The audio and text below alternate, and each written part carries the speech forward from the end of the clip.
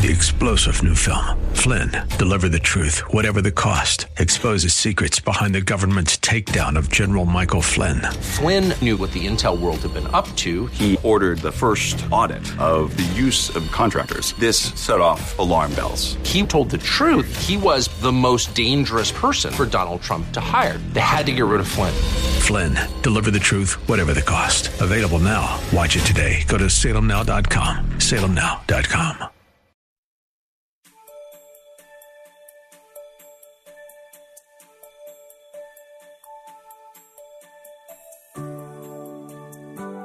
Thank you for your presence today.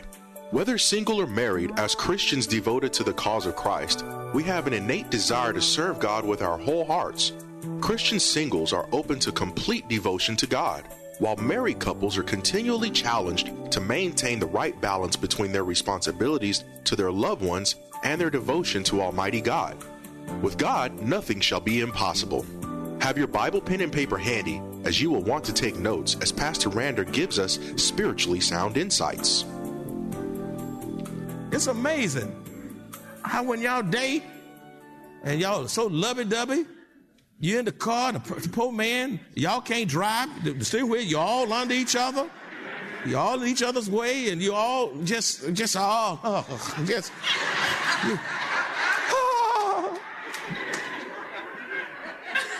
And when you get married, you get your console right in the middle. You stay on your side, she stay on her side. Huh? Now listen, it ought to be hands off and not so much of that before you get married, because it leads to sex outside of wedlock. You know what Satan is a booger, man. I tell you, he's a devil. What he wants to do, here's his strategy. Listen, thank you, Holy Ghost. He wants to trip you up and get you to have premarital sex before you say, I do. That's right. You ought to wait. Premarital sex is sin. Yeah. Repeat after me. Premarital sex? Is sin. That's right. Now, you haven't said that in a long time. And so, before you get married, Satan will do everything within his power to get you to have premarital sex, put your hands where they ought not be. That's right, doing things, and you can't wait, and you're messing up all over the place. But then after you get married, he changes his strategy. And all of a sudden, there are issues. Nobody want to touch, feel. You know, when it's okay, now you're abstaining. Listen, that gift of celibate stuff is too late. You want to have sex before the marriage, but don't want to have sex in the marriage. What is wrong with you?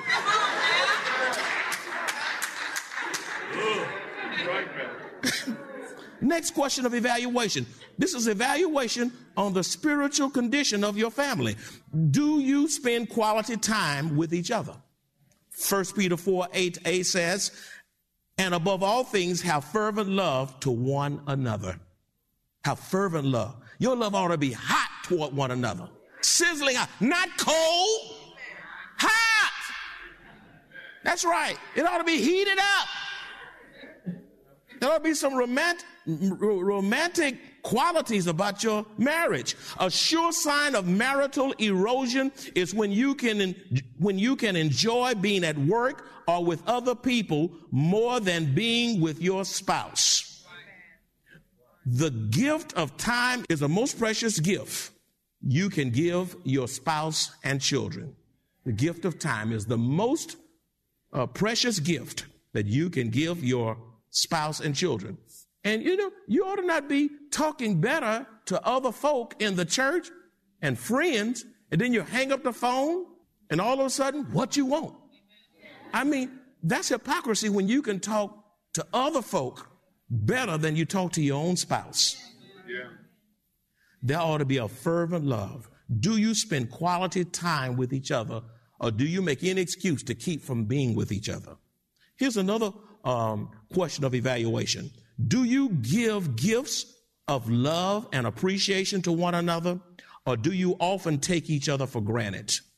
Do you give gifts of love and appreciation to one another, or do you often take each other for granted?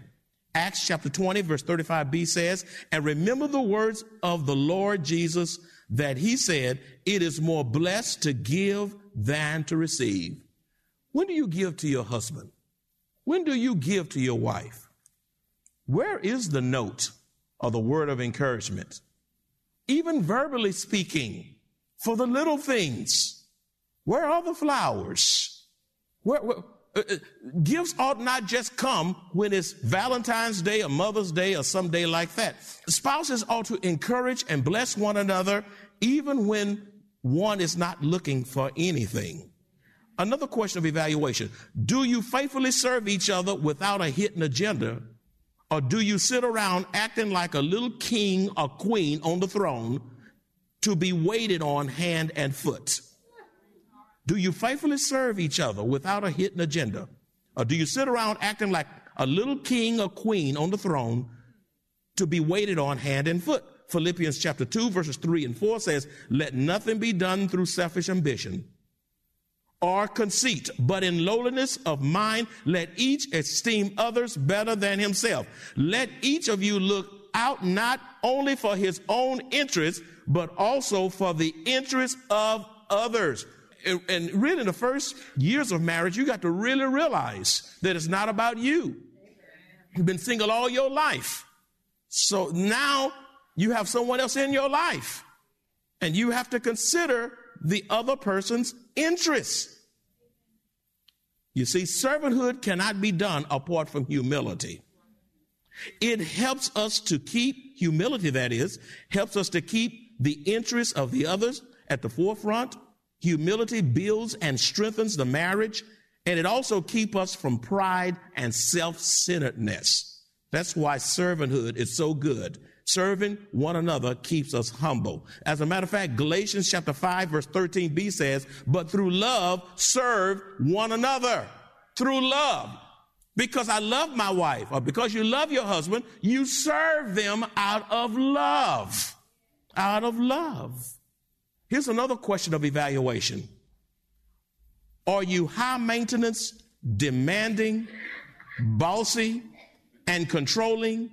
Or do you give your spouse freedom without pressure and sending them on a guilt trip? Are you high maintenance, demanding, bossy, and controlling? Or do you give your spouse freedom?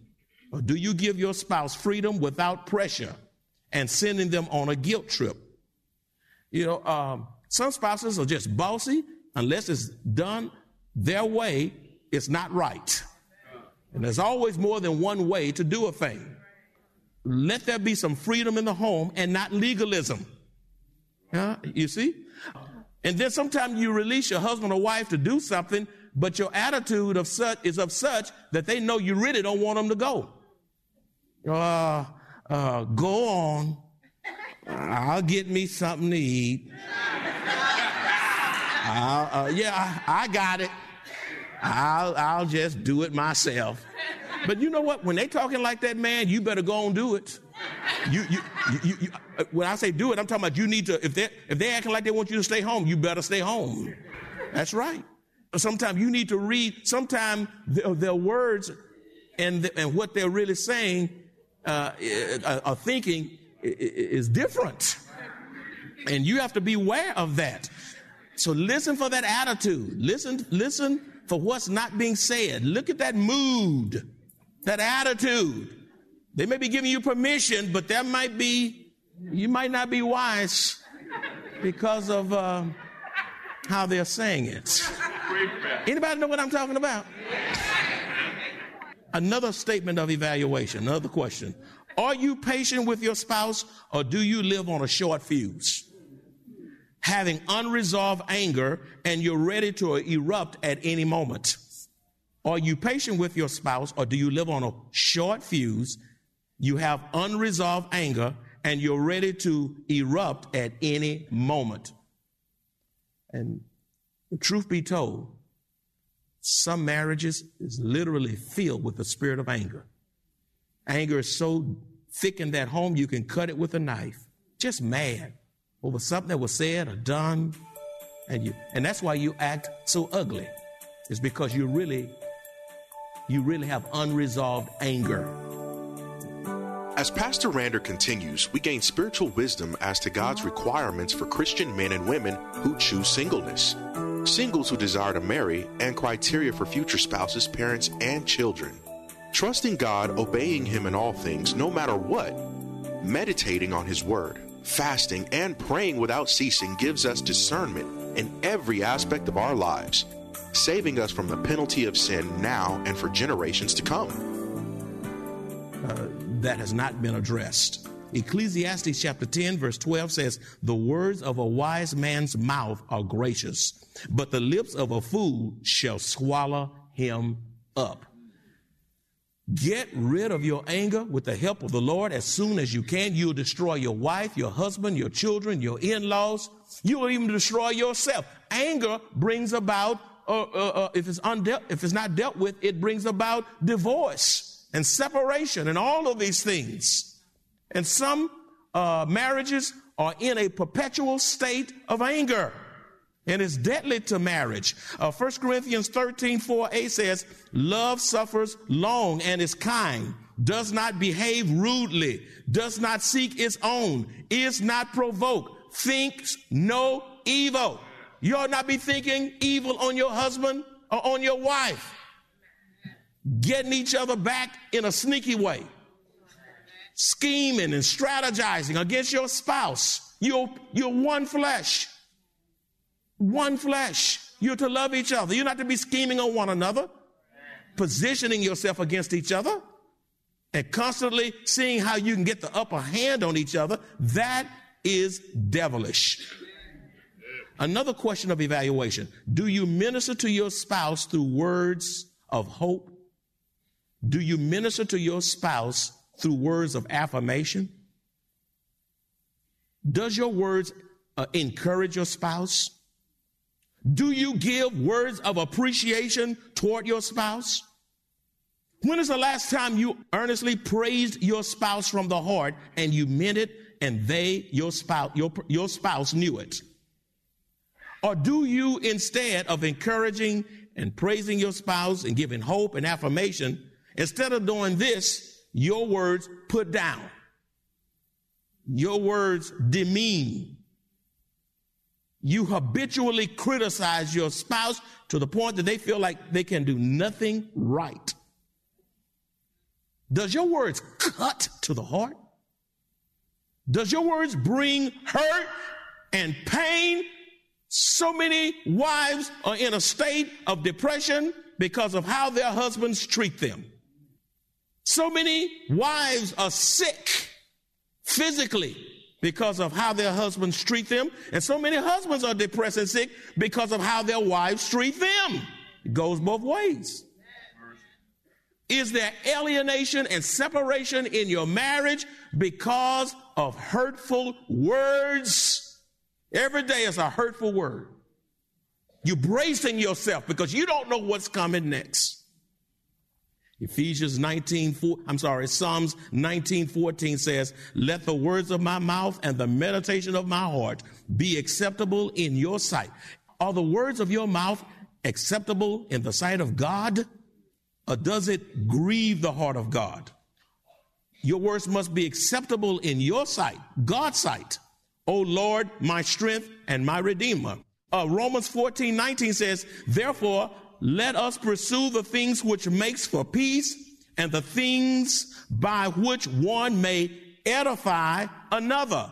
Build up, edify, build up. Your words ought to be building up, encouraging, stimulating, helping your spouse dream. Your words ought to be positive. Colossians 4:6 says, let your speech always be with grace, seasoned with salt, that you may know how you ought to answer one another. You know, marriages, the words in marriages are so hurtful because you don't even know how to answer one another. I'm not doing that. Do it yourself. You make me sick. I'm sick and tired of hearing that. And it's just on and on and on. Some of you talk each other down. They come in church and say, good morning, Brother Joe. Only if you could talk that way to your own Joe at home or your own Shirley at home, who is your wife, by the way. Let me tell you something. Listen to me closely. Life and death is in the power of the tongue. And we will one day answer to God for our spoken words and our unspoken thoughts. Now, there's some of you, you don't say what you think, but you're thinking some damnable things of your wife or your husband. You haven't said it, and he doesn't know you're saying it, but it's in your mind, and God's going to get you for belaboring satanic thoughts against your spouse. They don't know what you're thinking, but God sees those thoughts. God will hold you accountable for your spoken words and your unspoken words. It's in the scripture. Matthew chapter 12, verses 36 and 37. But I say to you that for every idle word men may speak, they will give an account of it in the day of judgment. For by your words you will be justified, and by your words you will be condemned. Luke 12:3 says, therefore, whatever you have spoken in the dark will be heard in the light, and what you have spoken in inner rooms will be proclaimed on housetops. And some of you haven't killed your spouse with a gun, but you've killed them with your words. You've destroyed every ounce of your spouse's motivation. Some of your spouse don't know what to do with themselves. They're on the edge. They're sick because of your words. You've crushed them. They feel less than. They don't know what to do. And they don't know what they're coming home to next because of your words. And God is going to judge you for treating the gift of your spouse that he gave to you, for treating him or her that way. Death and life are in the power of the tongue. So how are you using your tongue in the marriage? Do you speak words of life and healing and hope? Or are you cussing and fussing and you're walking around saying the most hurtful things that your spouse cannot rid themselves of? They go to bed at night in utter depression. Allow me to close with this. Last question. Do you forgive family members when you've been hurt or offended by them? Do you forgive family members when you've been hurt or offended by them? Or do you harbor bitterness, grudges, and resentment? Now, there's no such thing as a marriage without hurt. No such thing. You're lying if you said there's never been hurt in my marriage. There's no such thing as a perfect marriage, because we're two imperfect people serving a perfect God. So there will be misunderstandings. There will be hurts. There'll be words that was said that you wish you can take back. If you desire to be forgiven, then you must be willing to forgive. Matthew chapter 6, verses 14 and 15 says, for if you forgive men their trespasses, your heavenly Father will also forgive you. If you want to be forgiven, then you must be willing to forgive. Verse 15, but if you do not forgive men their trespasses, neither will your Father forgive your trespasses. Let me share something that you really need to grab hold to. Inner healing cannot come apart from forgiveness. You have to forgive your spouse when they've hurt you.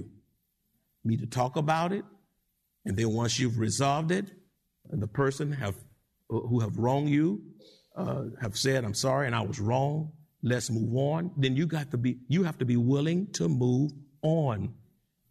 Satan wants you to hold on to it, not let it go, and keep beating that drum of what that person did, your husband or wife.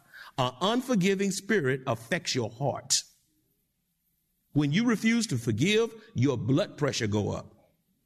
Your nervous system breaks down. When you refuse to forgive, you have more headaches, loss of sleep. An unforgiving spirit keeps you in a state of restlessness.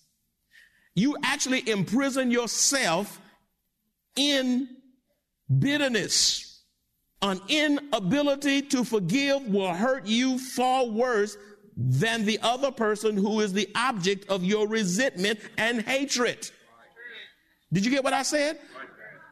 Did you get what I said? An inability to forgive will hurt you far worse than the other person who is the object of your resentment or hatred. The person you mad with and can't let go, actually, it stoops you lower.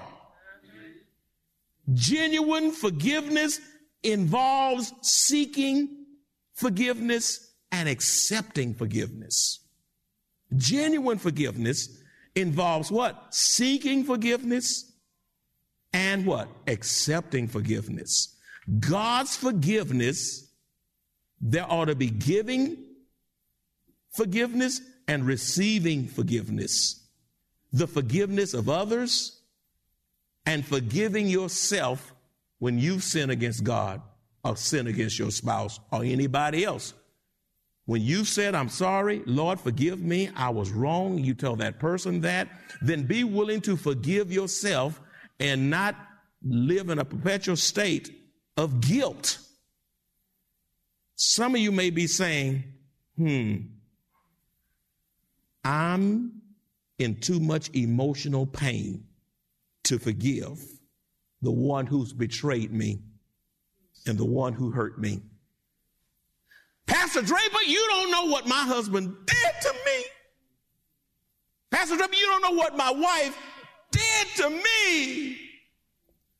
I have too much emotional pain to forgive. I'm in too much hurt to forgive. I'm in no shape to forgive right now. I can't forgive. However, you must realize that on the cross, the pain of our Lord was excruciating. On the cross, the pain of our Lord was immense. On the cross, the pain of our Savior was incomprehensible. He was in pain, great pain, indescribable pain. But yet his first words from the cross, Jesus said, Father, forgive them, for they know not what they do. Jesus forgave in the midst of pain and hurt and betrayal. He, being the God of the universe and the Savior of all mankind, as he hung on the cross, being the object of hatred by those who put him there. And yet, out of immense sacrificial love, he was making salvation available for them and all humanity. The one who nailed him to the cross, he was dying for that person's very salvation. Those that mocked him and scorned him and crowned his head with crowning thorns, those that spat upon him, he did not spit back at them or revile them. He said, Father, forgive them. Yeah. He did not call lightning bolts down to destroy them. He did not say, earth, open up and swallow up all of those who are hurting me. He could have done that being very God. He was the God of all creation. He was in the beginning with God. But instead of words of judgment, we have to realize that he came as a savior. When he comes the next time, he's coming as a judge. But as a savior, he says, Father, forgive them, for they know not what they do. So don't tell me you're in too much betrayal to forgive. Don't tell me you are too hurt to forgive. Don't tell me you don't know what he's done to me or she's done to me. Therefore, I can't forgive. What has happened to you, is that greater than what happened to God? Huh? What happened to you pales in comparison to what our Lord suffered on that cross. And if he can do it, then you can do it if you look to Jesus and trust the Holy Spirit. In the flesh, you can't. But in the Holy Ghost, you can. Father, forgive them, And after he made those statements, those 7 sayings from the cross, he said, Father, into thy hand I commend my spirit. He hung his head and the locks of his shoulder, and he died. He was buried in Joseph's new tomb. But early Sunday morning, don't y'all glad about Sunday morning? It may have been a dark Friday, but early Sunday morning, Jesus got up out the grave with all power in his hand. Let me tell you something, my friends. Forgiving those who have hurt you causes you to put your love for Christ on display. It puts your spiritual maturity on display. It puts your love for God on display. And you are most wise indeed if you can let go the wrongs of the past so that you can begin to live in the here and now. And all God's children said, Amen. In conclusion of this message, Pastor Randa reminds us that we must avail ourselves to God's word and live by it. We must look to him, the author and finisher of our faith. Satan will attempt to destroy us whether we are single or married. Therefore, we must continuously commune with God, focusing on what he has done, what he is doing, and what he is going to do. If you enjoyed this kind of biblical teaching by Pastor Randa, please visit us at Maranatha Bible Church, located at 7855 East Loop 1604 North in Converse, Texas, or call us at 210-821-5683. 3-star General Michael J. Flynn, head of the Pentagon Intelligence Agency, knew all the government's dirty secrets. He was one of the most respected generals in the military. Flynn knew what the intel world had been up to. He understood its funding. He ordered the first audit of the use of contractors. This set off alarm bells. The explosive new documentary, Flynn, Deliver the Truth, Whatever the Cost, uncovers the facts behind this scandal. Flynn told the truth. He was the most dangerous person for Donald Trump to hire. I find out the worst enemy that I'm going to face in my life is right here in America. They took my assessment and they wanted me to change it. And I was like, I'm not changing it. They had to get rid of Flynn. With in-depth interviews, archival footage, and never-before-seen personal records of the man behind the headlines. I just felt like I was drowning. Flynn, Deliver the Truth, Whatever the Cost. Available now. Watch it today. Go to salemnow.com. salemnow.com.